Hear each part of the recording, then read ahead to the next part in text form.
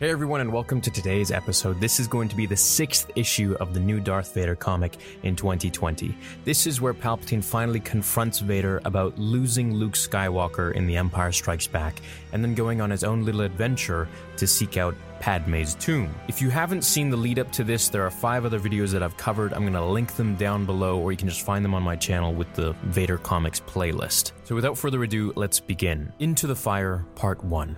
Darth Vader revealed the truth. He is Luke Skywalker's father, but Luke refused Vader's call to the dark side of the Force and escaped. Enraged, Vader tore through the galaxy on a quest of revenge against everyone who hid Luke from him. Now, he finally understands the truth about the death of Padme, the wife of the man Vader used to be, and Vader's master, Emperor Palpatine, is not pleased with Vader's rebellion. At the Coruscant Imperial Palace, aka the former Jedi Temple, Palpatine shoots lightning at Vader for his disobedience. Very good, Lord Vader. You are not so far gone that you forget to defend yourself. Why do you attack me, Master? As Palpatine tells him that he's just playing games, and he knows exactly why he's being attacked, the Grand Vizier, Mas Amida, that we saw in the prequels, explains to Vader that he let Luke Skywalker escape, and when he was summoned to report to the Emperor, he instead left on his own personal mission, discovering a cell of rebels led by the double of Senator Amidala, whom he should have slaughtered. Instead, he let her escape. At best, failure. At worst, treason. And what do we do with traitors, Mas Amida? We kill them, my lord. As the Royal Red Guards are sent on Vader to attack and kill him, Vader swings his lightsaber at them, to which they dodge, and Palpatine summons the saber to his grasp, ordering Vader to continue without his weapon. Being shocked and subdued to the floor, Vader eventually harnesses the dark side and grabs the baton of the Royal Red Guards. Whacking them, he sees Mas Amida point the blaster to him and has enough of this. Fool. Force choking them and lifting them all into the air until Vader is force choked himself from Palpatine, which is something that we don't really see all too often because we pretty much have this move accustomed to Vader. So seeing Palpatine do it to him is a really interesting power move because now he feels totally helpless and he's being reminded of all the people that he has choked in the past. Padme, Sabe, Krennic, Admiral Motti, Admiral Piet, and Admiral Ozzel. As Vader is being choked and strangled by Palpatine, the Emperor says, "You were the chosen one, were you not? Destined to bring balance to the Force. But who chooses the chosen one?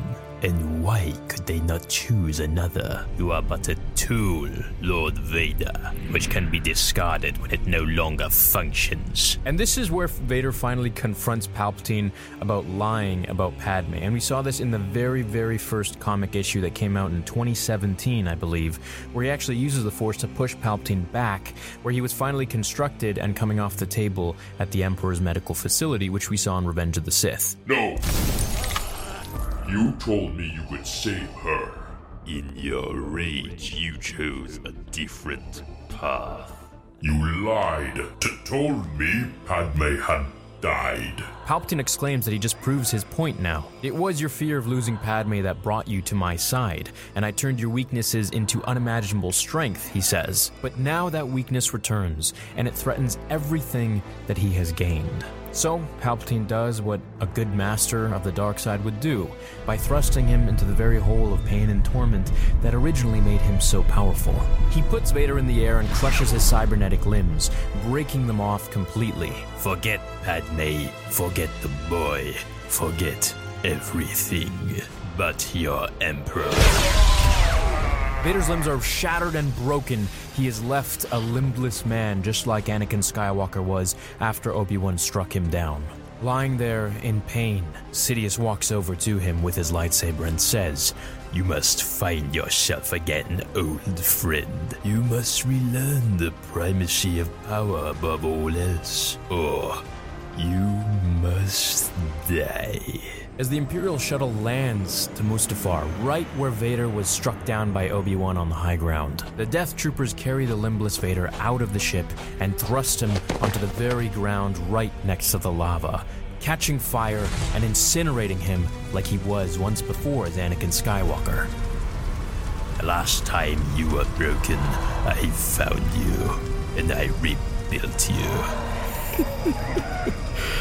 This time, you must rebuild yourself, using nothing but your own strength.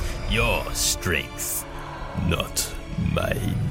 Oh no, not like that, old friend. If you try to tap into the Force, I will know. As Vader reaches for his lightsaber, looking for any sort of power that he can get his hands on, Palpatine takes the lightsaber away, out of his grasp. And this whole exercise will come to an end. So, if Vader uses any ounce of the Force, Palpatine will surely come and kill him. As Vader lies there reminiscing and looking at the very angle that Anakin saw as Obi-Wan walked away, he can see that in a vision again. As now Palpatine walks away, we get that bit of contrast and parallels in his imagination, from times of old to now again.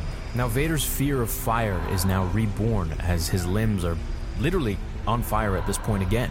As his arm stretches for his lightsaber, not using the Force as Palpatine had ordered him not to do, we get the similar image of him reaching for the burnt sand in Revenge of the Sith, after he had been burnt by the lava. Going over his mind and remembering killing Obi-Wan Kenobi and fighting Sidious, Vader grabs his lightsaber and crawls to survival. Palpatine and Mas Amedda are aboard the Imperial shuttle. Amedda informs the Emperor that Vader is headed for the Techno-Union installation on Mustafar, which is filled with machinery resources. This is where Vader will probably rebuild himself, and where they realize that Vader now wants to kill the Emperor. Let me tell you my plan.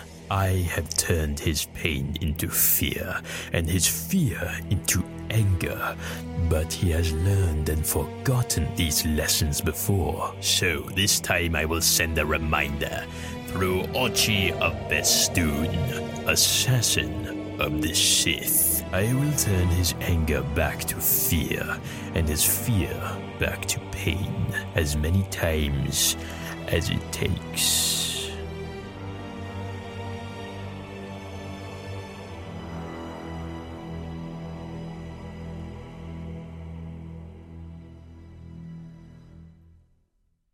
So in the next issue, we're going to have Ochi of Bestoon, the Sith assassin of the Sith, going up against Vader to try and kill him. Now, a lot of people might say, well, Palpatine really just doesn't care about Vader, he wants to kill him. I would argue that Palpatine actually is doing all of this to bring the fire and the anger and the power back outside of Vader, because first of all, he needs him, but also I feel like there's some weird father-son relationship there. Now, in the original script for Revenge of the Sith, it was written that Palpatine did tell Anakin that he is kind of like his father. He kind of made him into existence. Of course, that was obviously scratched out, but you can see that George was playing with the idea, even to make it into an original script, and this can be found in the making of the Revenge of the Sith book. Now, we can discuss more about Ochi of Bestoon in the next video, but until then, I hope you enjoyed this one, and I'll catch you guys in the next one. Until then, remember, the Force will be with you, always.